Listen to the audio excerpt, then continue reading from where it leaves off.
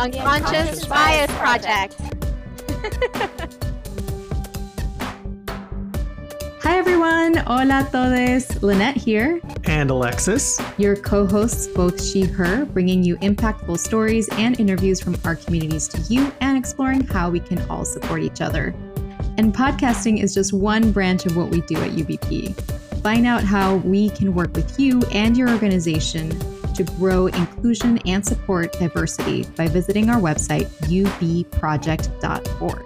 Before we move on, we want to make sure that everybody knows that the Unconscious Bias Project is based in the San Francisco Bay Area in California, and it is on unceded ancestral homeland belonging to the Ramaytush Ohlone and Muwekma Ohlone peoples, some of whom speak the language Chochenyo. We encourage everyone to learn more about the Ohlone people through links on our website and in the podcast links. Hey, Lynette. Hey, Seth. How's it going? Hey, Alexis. Hey, Seth. Doing well. Hey, Alexis. Hey, Lynette. Doing great today. Well, how about you, Alexis? Doing great. I mean, it's so nice because, the pandemic is over officially and nobody's getting COVID anymore, especially not in the Bay. There's totally not a spike right now. It's totally not that a bunch of our friends and clients are getting COVID again. So, we can just brush our hands and congratulate ourselves and give ourselves a collective global pat on the back, right? For those not from the East Coast, that was blatant sarcasm. Sorry, I apologize for those of you on the West Coast. That was a little bit of sarcasm. What, of course, Seth and Lynette and I are alluding to, for those folks who are listening, pandemic is declared officially over by the United States government. But as we know, it's not over. We still have a lot of issues globally around the pandemic. We have a lot of issues here in the US around the pandemic. And, just around so much stuff. Absolutely. And really, one of the biggest issues still is making sure everybody's vaccinated. It's still not a thing that's happened everywhere or that everybody's done, even though we're at shot 3 or 4 or something. And it's a kind of thing that we've discussed and many other writers and news coverage has talked about how something like getting COVID is really shining a light on all those health inequities and systemic inequities that we have in our society. Like people that get COVID and need to go to the hospital for it, oftentimes they might not have health insurance. Or one of the reasons they got COVID is that, for example, they weren't able to stay home sick. Or, live in the Bay, you need to make some dough in order to pay rent. The rent is too damn high. And so you're going to go to work every day, no matter if it's COVID or not COVID. And you can get sick. And that's a real, it'll affect your work. It'll affect your health. There's lots of people with long COVID. So it's really, the pandemic has really highlighted where things go wrong in each system in each country. And while the U.S. May have had several companies that were building vaccines for it, doesn't necessarily mean U.S. is on the same page everywhere or with other countries with respect to the pandemic. Yeah. To build on that as well, there are several companies that are requiring their employees to go back into the office without any kind of scientific backing on why it is essential that they need to be back into the workplace when working virtually was working just fine. John Green, for instance, has been talking a lot about tuberculosis and the inequities around that, and how we have so many treatments for tuberculosis. And, he says right now, it's not that people are dying of tuberculosis. They're dying of health inequity. That there are still countries out there that have almost no access to tuberculosis medication. And, there's a similar thing going on with COVID is if you live somewhere and you have the right insurance, then you can get Paxlovid and things like that. But, if you don't have a vaccine, if you don't have Paxlovid and things like that, like the immediate cause of death may be COVID, but that's not the real cause, right? Well, all of this talk about the pandemic, and I was wondering this early on, had me thinking about vaccines, vaccine development, vaccine distribution. How do we make sure that when we're, for example, say I'm a company and I manufactured a whole, ton of vaccines and I want to distribute them and I want to make sure that everybody has access.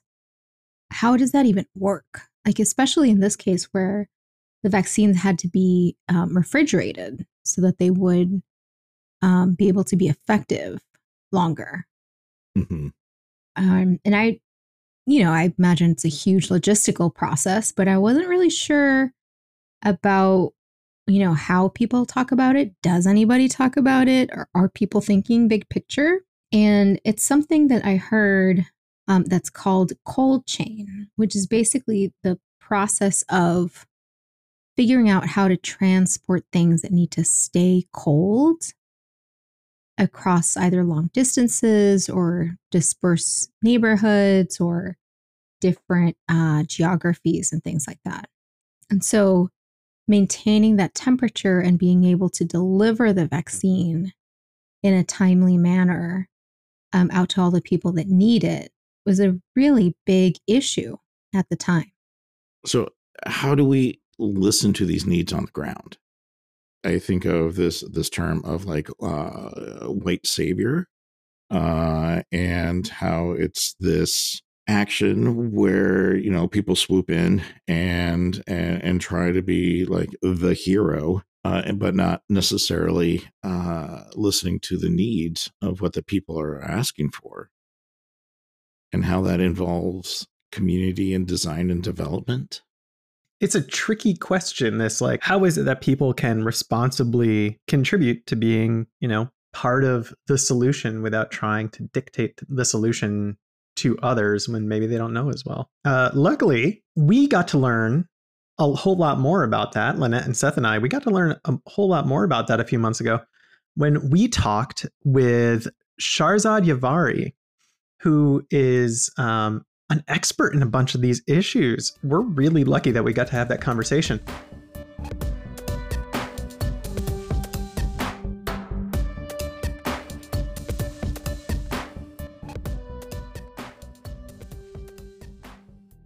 We are so excited to welcome Shahrzad Yavari, pronouns she, her today. Woohoo! Shahrzad is a public health expert with deep experience in global health. Shahrzad is currently an immunization supply chain consultant with Gavi, the Vaccine Alliance, supporting the COVAX initiative that provides equitable access to COVID-19 vaccines to all countries. The COVAX initiative has delivered more than 1.7 billion, I repeat, billion with a B, doses to 146 countries to date. In her previous role as a director of programs, Shahrzad established and scaled an innovative vaccine cold chain program to help keep vaccines stable for longer, installed in over 17,000 health facilities across 23 countries. She has experience in both tech and nonprofits and has traveled the world to collaborate with ministries of health and partners to solve global health issues, beginning by having real conversations with communities. More on those conversations later. Shahrzad, we are so excited to have you on as a guest today. Welcome. Hi, everyone. Thanks for having me today. I'm so excited to be here. Yeah, we're really excited to have you. So to start off, Shahrzad, we mentioned some of your accomplishments right there just now, Lynette did. But can you tell our listeners what it is you do currently and how you came to that role? Yes, happy to. So maybe actually we'll start with talking a little bit about cold chain, because that's what I do. And I know a lot of us now know more about immunization and cold chain because of the COVID-19 response. But maybe I'll give a little bit of background just on vaccines, immunization, and cold chain, and then I'll get into what I do. So as we know, vaccines have been one of the most effective tools for preventing infectious diseases and improving global health overall. Because when people are immunized and they don't get sick, they have more access to education, economic growth. So it really helps communities to thrive and reach their full potential. Now, cold chain is a small part of, I would say small because immunization supply chain is one of the most complex supply chains in the healthcare system. Cold chain is simply keeping vaccines in the right temperature. So vaccines are incredibly vulnerable. They have to be stored and transported under certain conditions. And if those conditions change at any point in what is known as the cold chain, the potency of the vaccines can be at risk. So you can imagine cold chain as transporting the vaccines on a bicycle, on a truck, on a boat, to storing the vaccines at a big national warehouse or a small health facility, or even in an immunization outreach post in a community. Through all of these steps in the supply chain, cold chain needs to be thought about, and it needs to be well planned so vaccines are not exposed to both freezing and heat temperatures. So what I do today is I lead the work on cold chain investments that have gone as part of this bigger initiative that is called COVAX. So as we all know, now it's been a couple years, believe it or not, right, that we have been all responding as a global community to COVID-19 impact, both on health, and immunization has been a big part of it. And thinking about this global response, there are so many different aspects, including the supply chain, and basically how do we get vaccines procured, delivered, stored, and given to children and adults so they can have access, and most especially really equitable access in such a difficult time that we were all going through as a global community. So when the pandemic happened, the Access to COVID-19 Tools, short for ACT, accelerator was launched. And ACT is basically a global public-private philanthropic collaboration to accelerate the development, production, and equitable rollout of COVID-19 tests, treatments, and vaccines. And COVAX, which I will refer to a lot, is basically the vaccines pillar of the ACT accelerator. The aim of COVAX is to bring together experts, that would be governments, global health organizations, partners, manufacturers, scientists, and really all partners that are needed to come together and collaborate on research, development, and delivery of vaccines so everybody has access to them. To date, COVAX has been able to deliver 1.7 billion vaccines to 146 participating countries, and it continues to provide support in delivery of COVID-19 vaccines, given that it continues to be, to date, a challenge, and will continue to be sort of this need that a lot of communities will have. As we all know, the pandemic is still ongoing, and we know that countries may have different needs than what they had initially, with the vaccines being available and more infrastructure being in place. But the delivery and thinking through distribution of vaccines and making sure that we really reach all the communities that are in need of the vaccines continues to be a challenge. And COVAX continues to provide this support. So coming back to my role now, so I'm a consultant for Gavi, the Vaccine Alliance, and Gavi helps vaccinate almost half of the world's children against deadly infectious diseases. So Gavi basically is co-leading the COVAX initiative with WHO and CEPI, along with support from other partners such as UNICEF and other partners that are globally or locally providing support to communities. And my role at Gavi has been to ensure we think through cold chain and what cold chain needs might have been at the beginning of the pandemic, where we had no idea, right, what the vaccines will be like, what temperature requirements will be. there were so many unknowns, and we were all trying to figure it out. As the production was in place, as R&D was in place, we were all trying to figure out how can we think through a process that starts putting together the infrastructure in the countries, and co-designing and thinking through this process with the countries. So my role really comes, and still, again, this is sort of an ongoing effort to ensure that cold chain is not a bottleneck in the countries. So wherever, these communities are, and whatever the cold chain infrastructure looks like, some countries might have, just given the geography and just where they are, their supply chain might be managed very differently. They may have, a big national warehouse, and then they may have different layers like the province, the district, and then go to the health facilities. Some countries maybe are smaller, or they're just set up differently in terms of healthcare infrastructure, and they may have a more direct delivery, from the national warehouse directly to the health facility.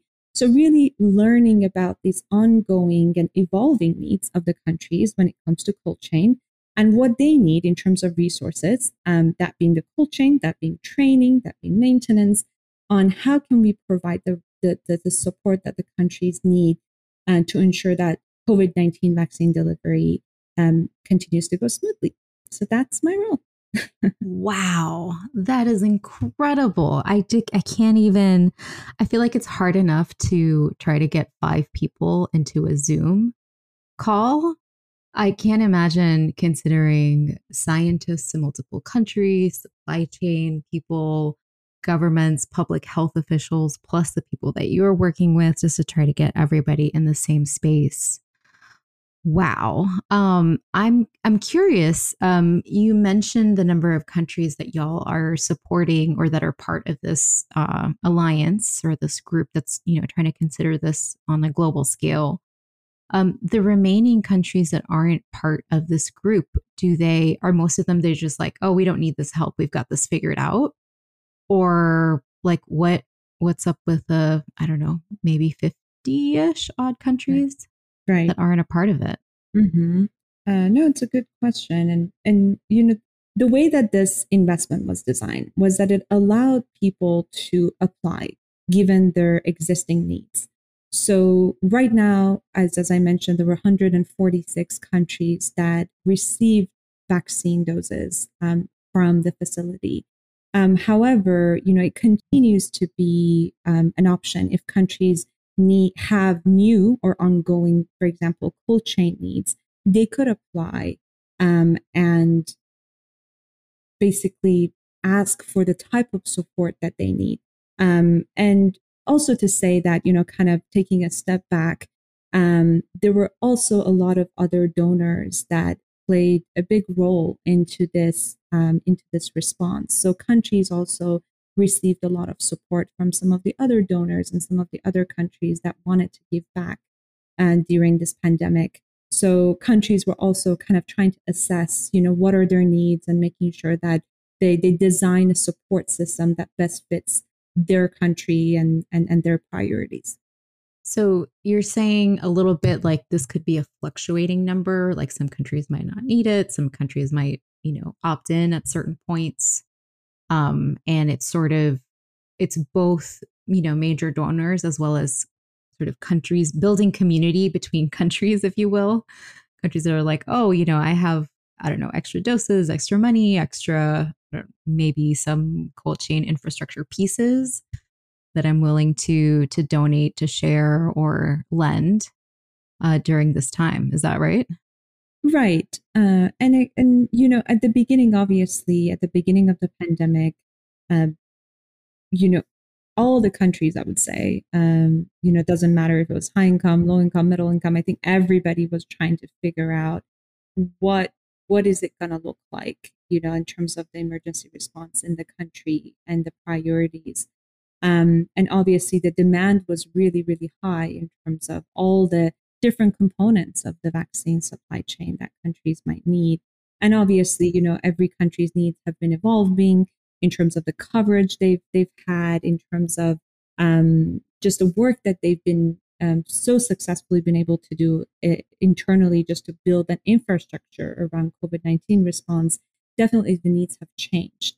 But COVAX has sort of kept it open in terms of, if the needs change, and if specifically with cold chain, we're still receiving requests from countries where maybe initially they thought that they need these really big walk-in cold rooms, right? So you can imagine just, as big of a room as you're maybe sitting in. These are like these, insulated cold chain equipment. And initially all the countries were just thinking about how are we going to handle like millions of doses of vaccines that are going to come into the country. So maybe the initial request was getting these huge walk-in cold rooms. But now as the needs have been evolving, and now we are a lot of countries are trying to maybe decentralize where these vaccines are stored. Maybe now they're thinking about their transport needs. Maybe they're thinking about actually training needs for, the health workers that are now responsible to take these vaccines from the national to the communities. So, Gavi wants to be really open and be observing about the evolving needs, and make sure that countries have access to the type of support that they really need, taking into consideration that, this was a pandemic. So any country could be really just be as ready as they could be given, what we knew.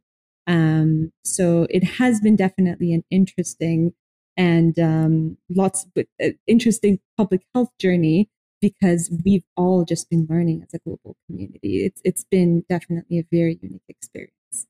I have another question sort of related to that. So you mentioned a few different vaccines in addition to COVID-19. So was Gavi in place before? Okay. And COVAX is like the thing that came together for COVID-19 vaccine specifically?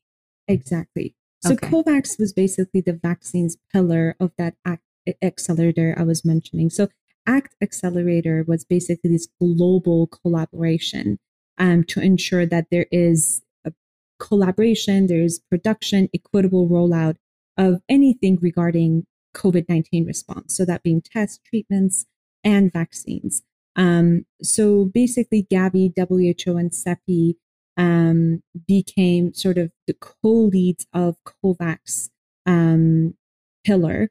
And before that, Gavi has been playing a big role in immunizing, in helping and supporting the countries immunize children against infectious diseases, and that being really all the routine immunizations that I'm sure most of us have also had, measles, polio, and you call it.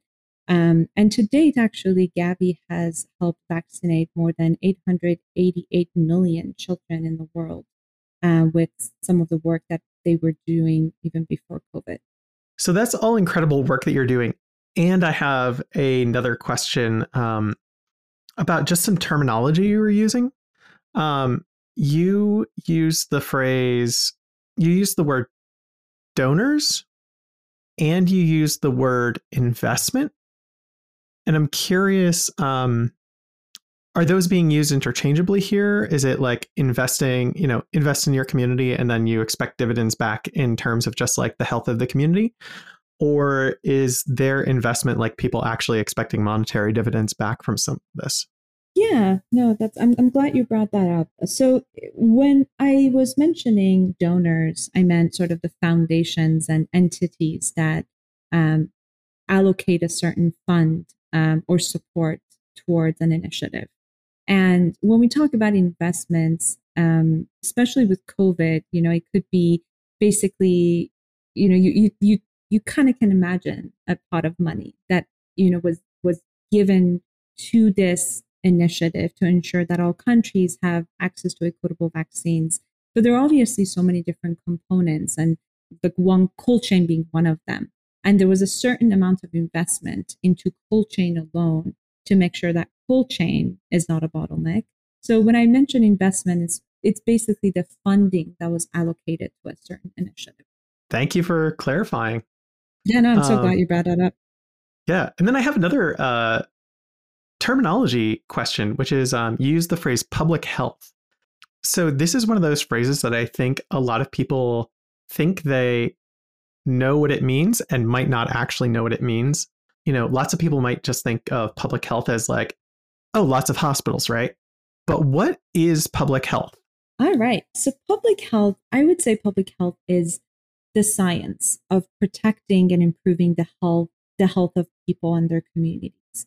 So you can think about it as, protecting the health of the entire population. And the population can be as small as a local neighborhood, or it could be as big as an entire country, or as you can see, the pandemic response that we globally went through. And the way that public health is implemented is that the work is really achieved by promoting healthy lifestyles.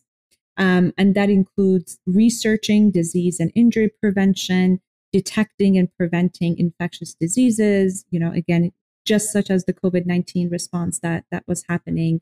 And basically just being concerned with how can the entire population have access to resources, really focusing on prevention. So making sure that we put a lot of effort into preventing these illnesses, and not being reactive to when the community is sick or is dealing with a health challenge.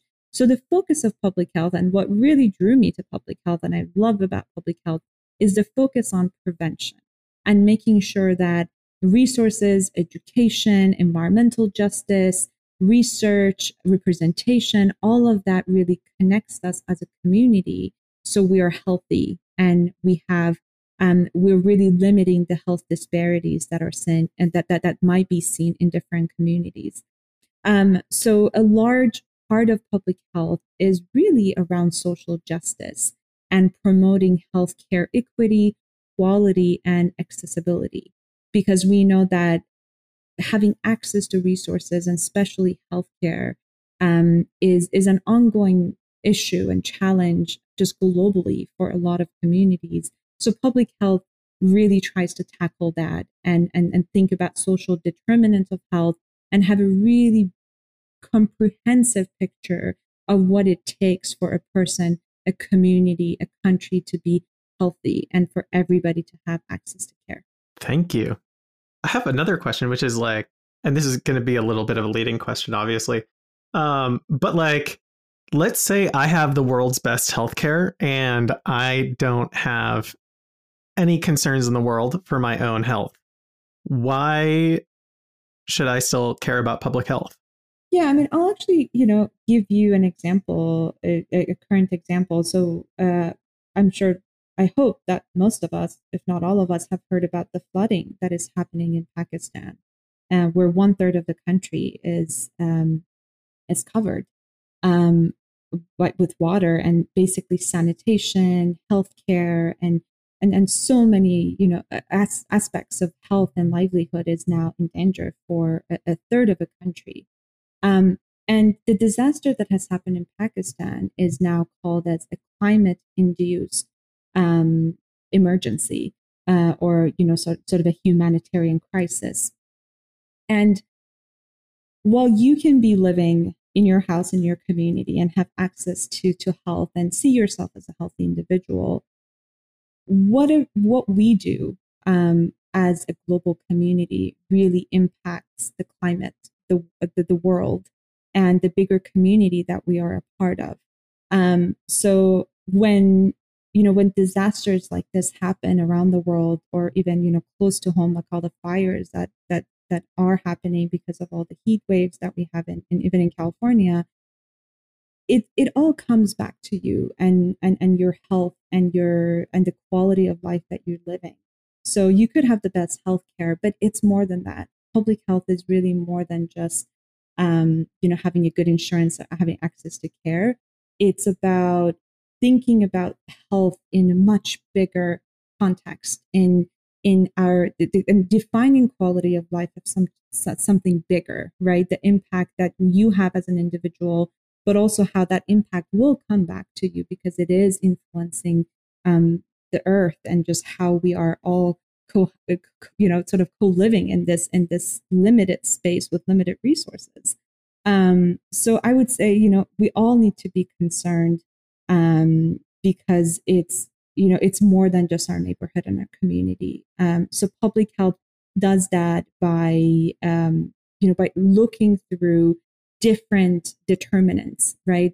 So environmental, community health, global health, chronic and infectious diseases, universal healthcare, education, all of these components are what make all of us a truly healthy individual. So I would say that, it's more than just having a great health insurance.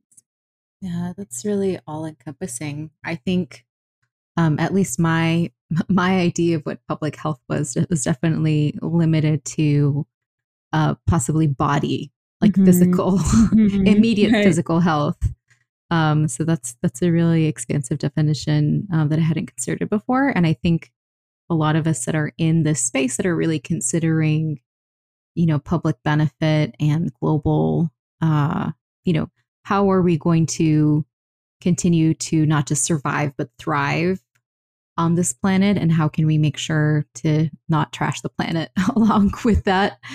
Are really seeing, everything really is intersectional. You mentioned equity. You mentioned, climate change. You're talking about floods. I remember seeing an article about, this like floating iceberg that once it melts, we're all going to be in trouble. All of these things really are intersectional, and it's not just, or I should say, if I could backtrack a little bit, it is both something that's happening to you locally, but also how, our local decisions, our, city decisions, country decisions, scientific, technical, governmental, all of those decisions are really impacting everybody else. It's a super complex problem to consider. So that's fascinating. And Lynette, I'm so glad that you brought up the term actually physical health, because it reminded me that a big part of public health is also thinking about mental health and making sure that there's always an equal focus on mental health as well. Because to your point, I think a lot of us, are wired to think about health as sort of a physical state. But public health is really pushing boundaries on, how we think about health, and not just the community, but even as an individual and a community health. Mental health is such a big part of it as well, that I know that in the US, we can give so much more attention and so much more funding due to such a big problem that we have. And one of the things that like Lynette and I talk about with folks when we're doing presentations is also just the effects that your mental health can have on your physical health as well. Right. They're so interconnected. You can't separate them from each other. So we were talking about public health, physical health, mental health, and just thinking about, with in Colombia, for example, mental health is not something that anybody ever discusses. So I bet that's really interesting to navigate that conversation with people from so many different backgrounds and cultures, some that do place a high value on mental health and some that really don't, or just haven't really considered it. So that brings me to my next question. So before this podcast, we both talked about being immigrants, and you mentioned that that experience has affected how you think about public health and how you do what you do. So can you tell us a little more about that? Of course. So I moved to the US when I was 14. I was born in Tehran, Iran, and I moved at actually a very pivotal point, I think, in a person's development, which was, being a teenager and moving to a new country, and, having to learn about just new culture and just everything that was just so different. In terms of like coming from Iran, that was a very communal, way of living, and even like going to school, like smaller schools, everybody knew each other, to sort of I would call it, like, at least where I was, so very like individualistic, sort of everybody's thinking about their own group of friends, and you kind of only know about, what affects you and your group. It was such a shock for me. And, I was lucky that I came with family. So I had my immediate social support. And I was able to make some great friends at the beginning that, kind of share this journey with me. Some of them were immigrants, coming from different countries. So it was amazing to kind of learn about, how what their challenges were, how, their perspective was about, kind of comparing the culture here versus in their own country. But also, having friends that also just moved from Iran or they were Iranian Americans. It definitely exposed me to a lot of culture and a lot of different ways of thinking. And it made me, even though it was really hard, right, kind of thinking back, and I never knew that it was that hard until kind of late 20s, I realized, it's teenagers, first of all, are so resilient and they're so strong. And they kind of try to, power through things and adapt and then, be who they are and be proud. So I didn't realize how hard it was as a teenager. I was kind of like, oh, this is great. I'll learn, I'll be fine, I'll fit in. But as I kind of navigated, sort of both personal and career choices, I kind of saw how, immigration really informed, who I was and the decisions I was making in terms of the value and my values and the impact that I want to bring to the world. And basically the biggest impact for me as a professional has been always being an advocate for providing resources and making sure that every person, every community has equal access to the resources that they need in order to thrive. And those resources can be, anywhere from education, from cultural centers to healthcare, because that made such a big difference for me. It was, when I moved as an immigrant, it wasn't just, one need. It was I needed to be connected with resources, with the community, and really feel that sense of belonging.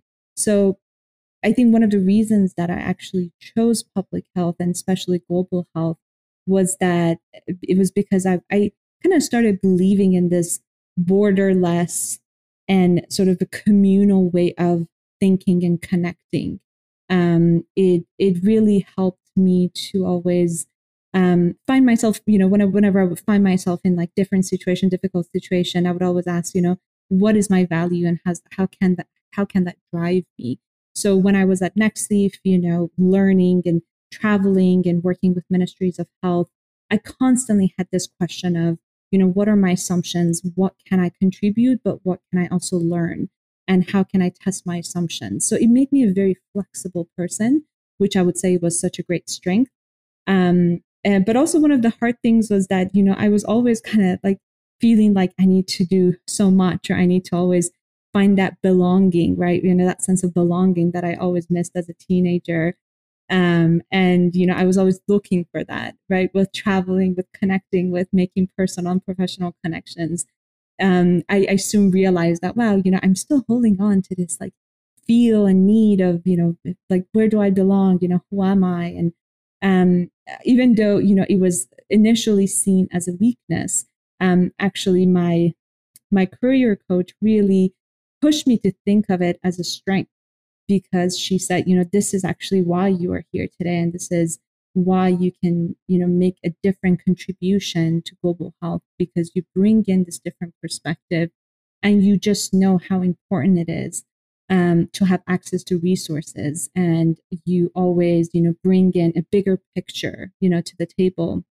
And you want to make sure that everybody has that sense of belonging, in a conversation when a decision is being made. You engage the country, you want to make sure that you're co-designing that tech, that product, you want to challenge yourself all the time and see where you're wrong and where you can learn. So it's actually a good thing. And, it took me a while to kind of realize that and be like, okay, yeah, right. Yeah, that is a good thing, actually. And, I talk about that a lot, with my circle, with, some of the mentees I've had, through UCLA, where, I try to continue, be engaged with the MPH program at UCLA, because I had such amazing mentors when I was just getting into this field that I think it's so important to, let the new generation know about, what to expect, where your values should be, and how some of your strength as an immigrant can really make an impact and just, be so valuable to the rest of the community. I think that's so important to have diversity in voices, really in all fields. I mean, that's kind of the whole deal with with what we do in the podcast. But you can see how critical that is when we're talking about, working with multiple different countries that have very diverse communities with very different needs. That co-creating, having them in on the conversation, having them be comfortable enough to speak up. Those are all really, really critical things. And, you mentioned as you started in the field, you had really great mentors.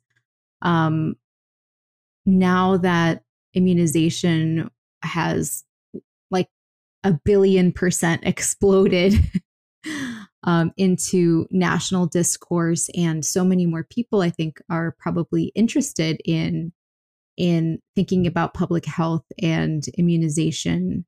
What has that been like to see that explosion? What is your impression? What's your take on this phenomenon? Yeah, so I think, I would just share a funny story, actually, even within my family. They always had such a hard time, relating to what I do.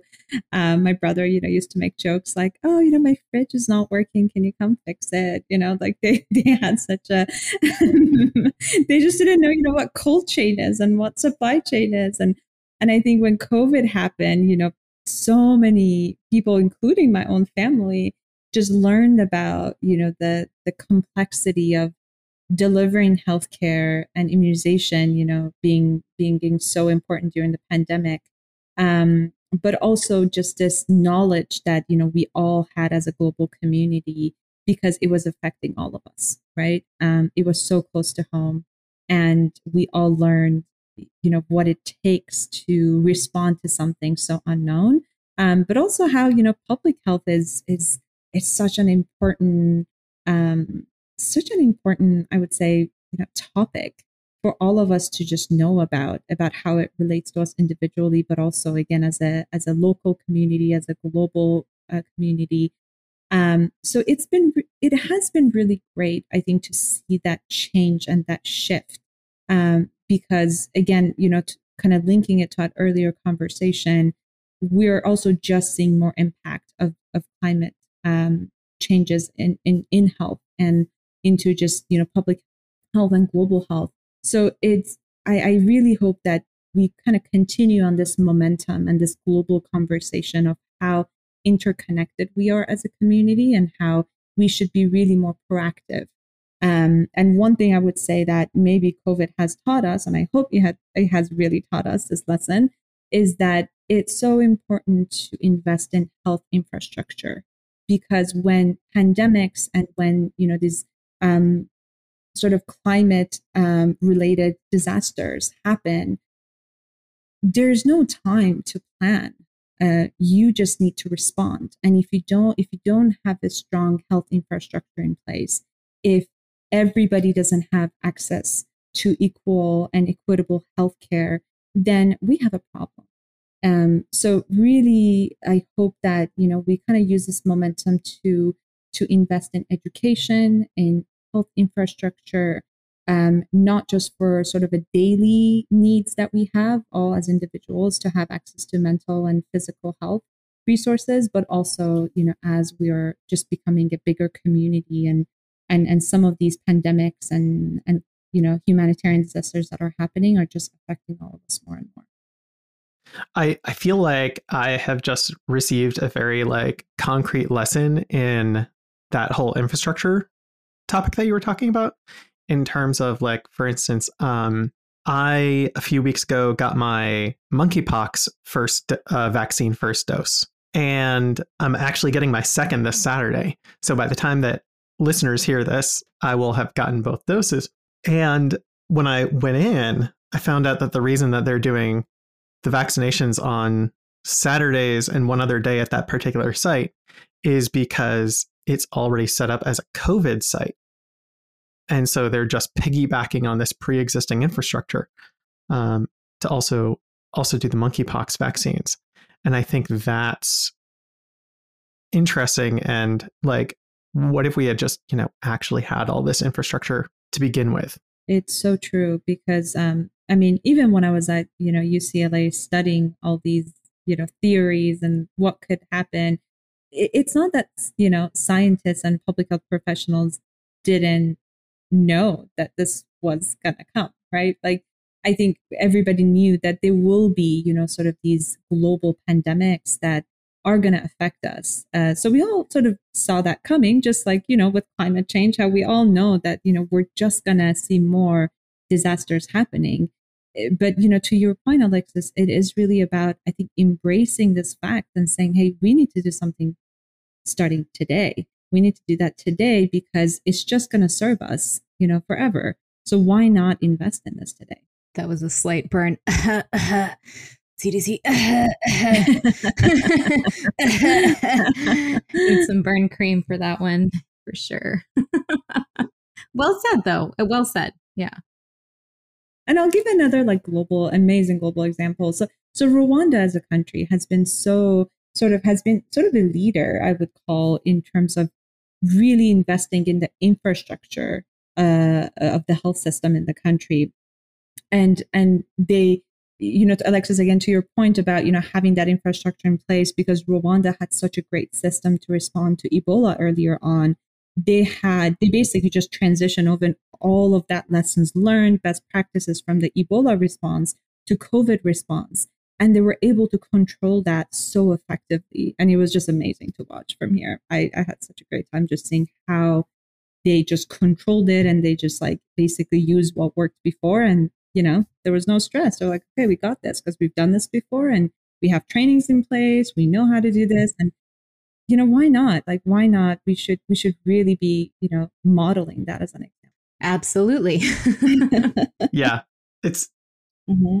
And I really think the US can learn so much more, right, from other countries. I think we should be really open to just looking at other health systems that are working and how investments that a lot of countries have made into education and workforce development is really paying back for those countries and really prioritizing that in our country. Shifting topics just a little bit. Shahrzad, you have worked in both tech and nonprofit, right?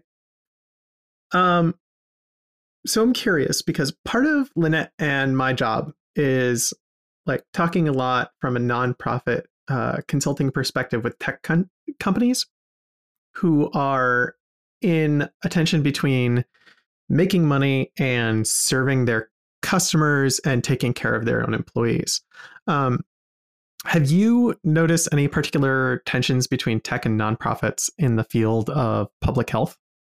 So tech is definitely, has been for many years, kind of coming into how we think about healthcare and just, healthcare services, from designing and scaling products to apps, you call it. Even a lot of the health education now is done, through tech. So the world is, has definitely changed. We're all in all aspects of life, tech has become such a big, is playing such a big role. So there's no denying that. But I think what has been tension / areas to learn and just keep thinking about in health, in the intersection of health and tech, has been kind of the I would say the intention and the goal of designing and scaling and selling products that are to promote a healthier lifestyle or healthier communities. So I've seen tensions where at the country level or global level, if tech companies are making assumptions about what countries want and need, or if they're not building these tech with the communities, making sure that, the community's language, digital readiness, how they think about data access, data confidentiality, and data sovereignty, right? Thinking about all of those, if you choose to ignore that and just assume that you know all the answers and you know what a solution would look like. And you hold back from learning about the problem first, engaging the community and the user, you're going to get a lot of tension. And your product is also not going to sustain long term, and it's not going to be helpful. And as someone who has designed tech and scaled tech, I spend a lot of time just observing, in different countries, how people look at products, and the feedback they give, even just saying as small as it sounds, like this is too loud. In the health facility, people are not going to like this, and it's something that we didn't think about because we're not a nurse, and nurses know how they can build a friendly and comfortable environment for their patient. So from that level of feedback to saying, hey, as a Ministry of Health, wait, where's my data going? Like, who has access to this? And why is not my data being hosted in my own country? I could build the infrastructure to have that. Is that an option? And kind of challenging the business models of some of these tech companies. And again, it's, there's a lot of components when you think about designing and scaling innovations in health. And co-designing is definitely one part of it, but thinking through scalability, sustainability, the financial model, making sure that users have the agency to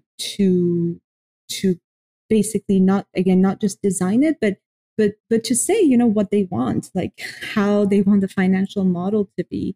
Because if you really want to come and have the impact that you want to have as basically a for-profit or a tech company, you really want to think about, values and what's really the intention behind that tech you're building. And you have to be very open about changing your business model, the design and the customization of the product, so it really serves the people. And they have the agency to say what they don't like, what they want, what they want to own, that being, the data, the scalability, and what they want to pay you for, so you can support them, manage the system. And I think that is the bigger conversation that we all need to have now in global health and in public health. As tech is becoming more and more integrated into healthcare, we need to have these bigger conversations and make sure that we think about ownership a lot more than we do now. Because, you could invest so much in a project, you could scale it, you can have it in all the health facilities, there's a donor paying for it, and then the funding ends, and then everything stops working.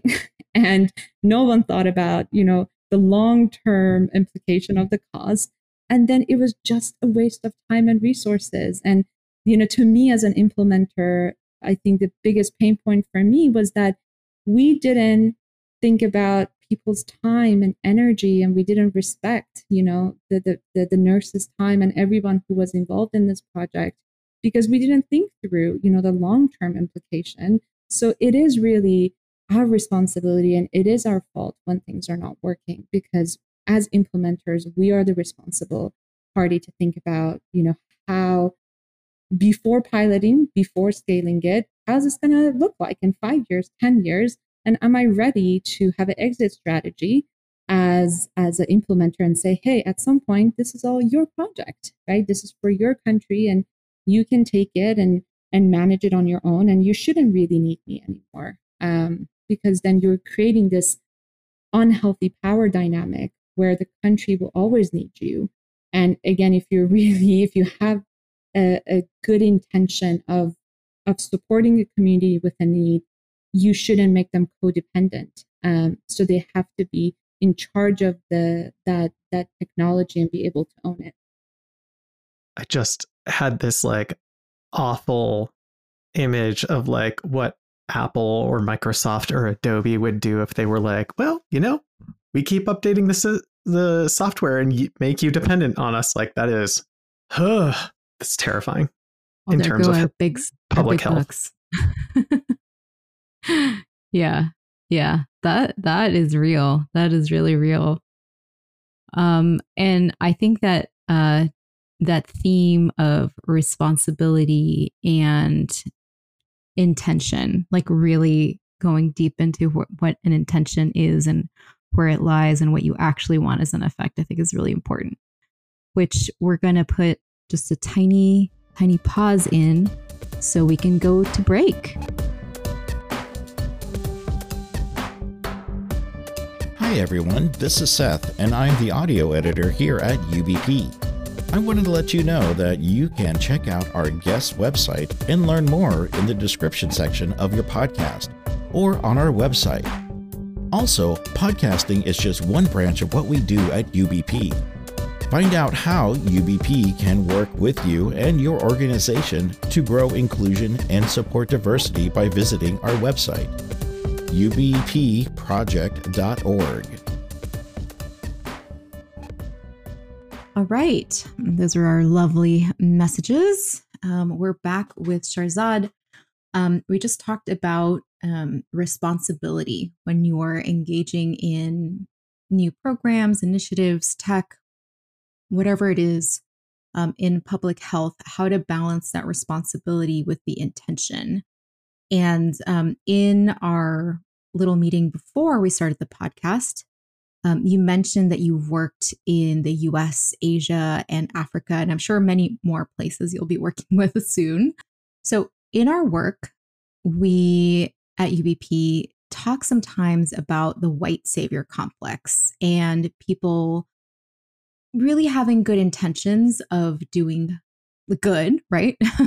But they just sort of swoop in and they're like, I am, superhero here. And this is what makes sense to me, just like you said earlier, which might not be the best move. So I'm curious about what are some of the common pitfalls or unintended consequences that you've seen when Americans or Europeans, and this can be, foundations, companies, donors, investors, and so on that we mentioned earlier, try to just, swoop in and be like, I'm going to help you for the same overexploited countries that were previously colonized. What have you seen?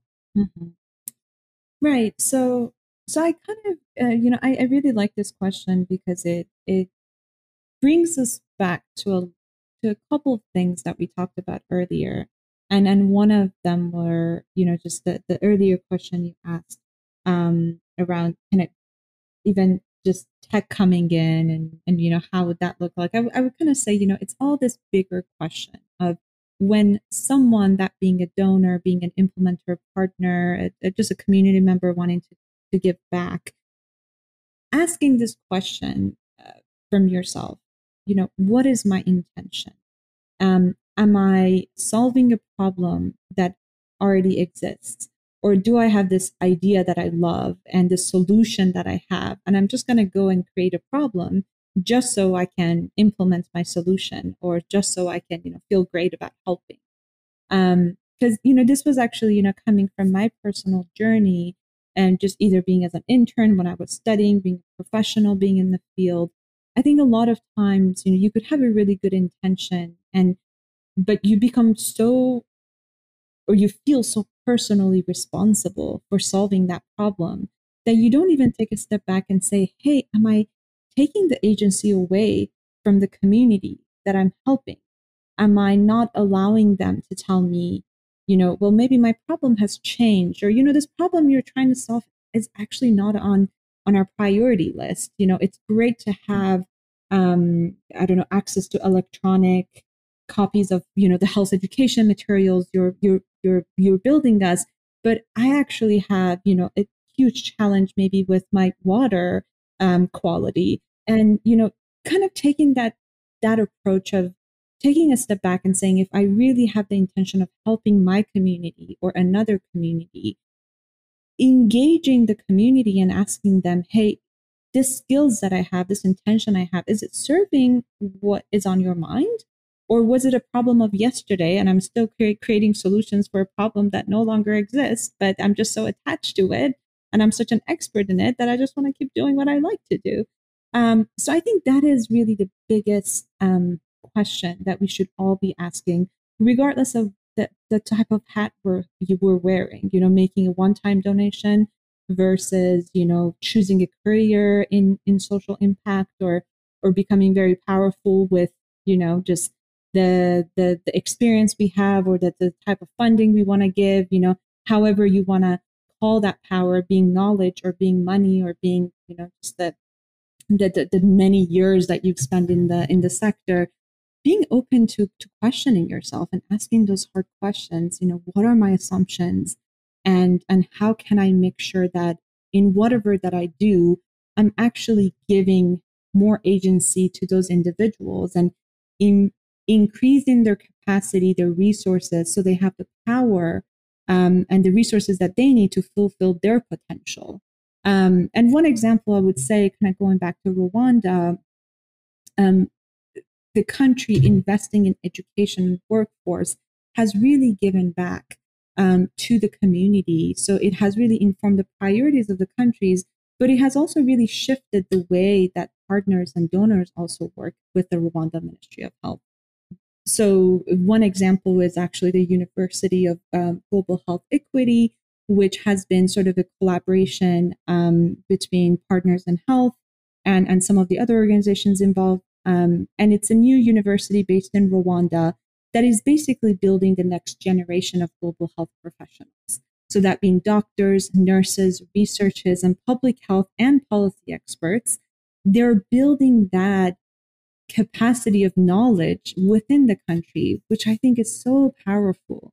And if we go with that model, back to your question on, how can we play a role where, it's equitable, it's welcomed, it's appreciated, and it's wanted. We have to be thinking about, what are the community's needs now and long term, and what can, again, improve that infrastructure. Because if we don't invest in the long term impact, everything is just going to be very short term and it will just fall apart. And while there are, don't get me wrong, there are some, situations, like, for example, when, some disasters happen, you do need to reach out to communities and help them with basic needs, right? They need access to water, food, when, such humanitarian disasters happen. But even, in those situations, kind of coming back to what Alexis was saying earlier, if you have a strong infrastructure in place, for sanitation, for water, education, healthcare, you will not be so dependent, right, and on outside aid and other partners. So if we all shift our individual, our organization, our collective efforts to think long term, to invest in the capacity and infrastructure of countries or communities that we help, we're really going to move the needle in what we want to see in the long term. Yeah, absolutely. I think, I hear multiple things like considering priorities, considering strategy, considering actual needs. One of the things that we see in our work, very different, not nearly as far reaching impacts as working on global public health. But when we're working with organizations, one of the things that we try to assess is there a literal fire that's going on that needs to be put out first, that should take priority over, a workshop on diversity, equity, inclusion?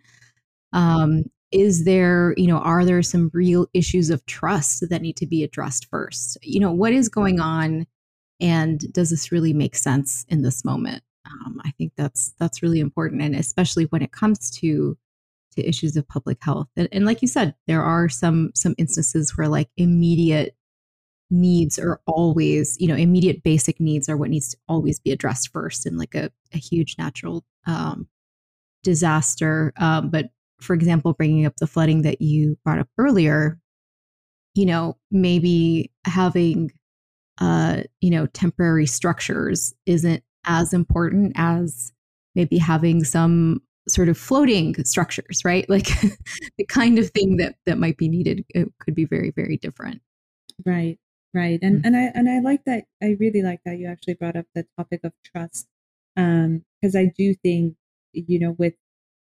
with all of these sort of partnership dynamics, you always want to think about trust as the foundation, and being open to own, your role, your responsibility when you actually do make an impact, and when you unintentionally actually create more problems, and pivot, and make sure that, there's a healthy dynamic always, between the person who's helping and the person who's receiving the help. And it's this equal, nurturing partnership. And I think if we have that in mind, we can always, do our best to make the impact that we really want to make. And I don't think it hurts to ask, is what I'm doing, spending a time, an hour, volunteering, or spending my lifetime, dedicated to a cause. Is that helping your community? Do you want me to pivot, or do you want me to work on policy more? Do we need to shift our individual efforts to just make sure that, we're thinking about, voting more at the state and local level, because it all directly impacts the social determinants of health, right? At the state and local government, there are a lot of decisions that are made around, transportation, education, land use, like all of those that all kind of come back to resources and public health. So, also redefining our role and making sure that we're thinking more broadly. Just, as we were talking about, climate change and environmental justice, also making sure that we're thinking more diverse in terms of our support. And every person, right? I think when we want to support and give back, it becomes so personal. So I think it's so beautiful that, everybody, depending on their values, their experience, choose a cause, and they're committed to it, and they give it their all, either being their time or financial investment, both equally valuable. But it's so important to have like a diverse, set of focuses as a community, so everybody is, thinking more broadly. And after COVID-19, the poverty and economic stability became such a big topic that again affects us all.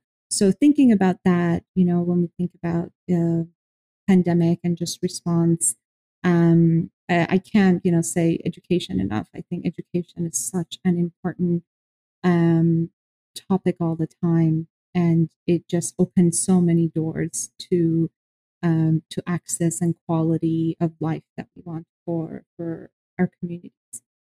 I think that's so important. And at the top of the podcast, you mentioned how when public health isn't able to prevent, isn't able to meet needs, and thinking about the populations that you mostly work with, children, how much education suffers. I think we're starting to see a lot of reports, even here in the US, a country that's considered to have a lot of resources, just the level of negative impact the pandemic has had on education.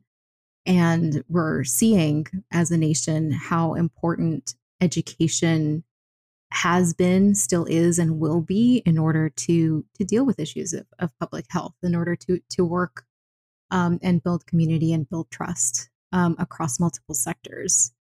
So I think that's really interesting. Wow, this is incredible and all-encompassing. And like Alexis and I'm sure some of our listeners are thinking, like, oh my gosh, there are so many pitfalls. There's so many things I could do. I just wanted to give us a quick recap on some of what I heard, and maybe you can add in anything that I missed. But there are all sorts of ways in which we can help contribute to public health, whether it's local, national, or global. You talked about voting, you talked about donating, you talked about, if you're part of an organization that's involved in public health, really work with the communities that you're trying to serve, considering, what is the sustainability of a program. So if you're in a position of leadership or advocacy, thinking about the long-term impacts, sustainability of a service, a program, or a tool, years and years after the fact. And I can't believe I almost forgot to say education, mental health, considering partnerships and equity, really looking at that trust piece that's really important, building those relationships, not just in emergencies, but in the now. And absolutely going back to a piece that we've touched on a couple of times, climate change, and thinking about our global responsibility to, how we are purchasing, how we're using, and how we're supporting or not supporting, improvements for, a greener, more sustainable world in the long term for everybody. Thanks for that recap, Lynette.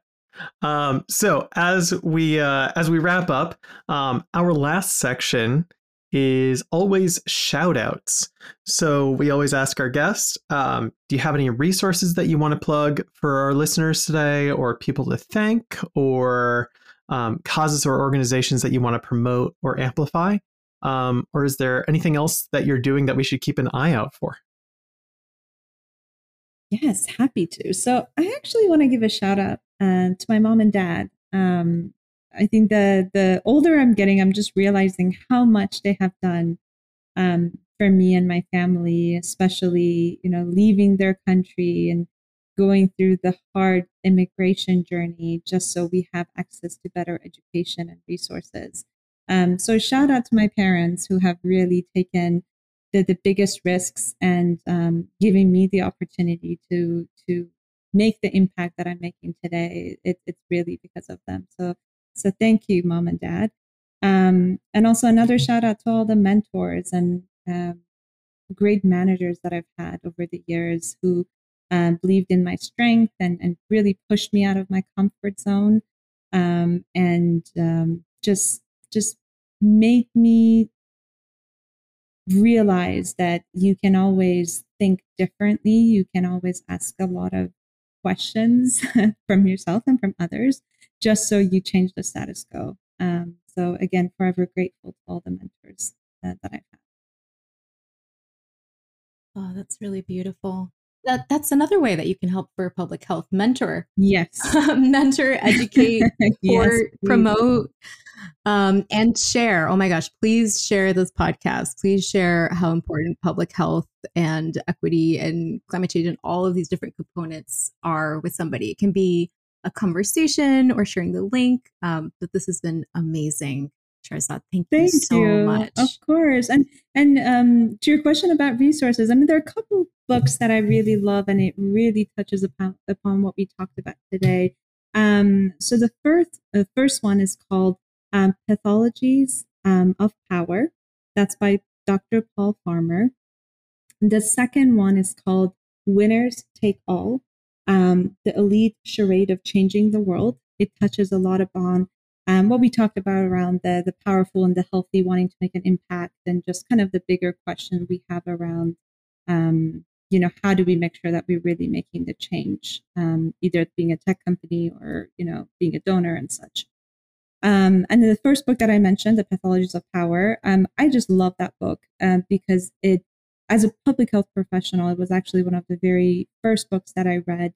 And it really challenged me to think about public health as sort of a social justice and movement, to really think about human rights in the context of global public health, and to believe that every human life is equal.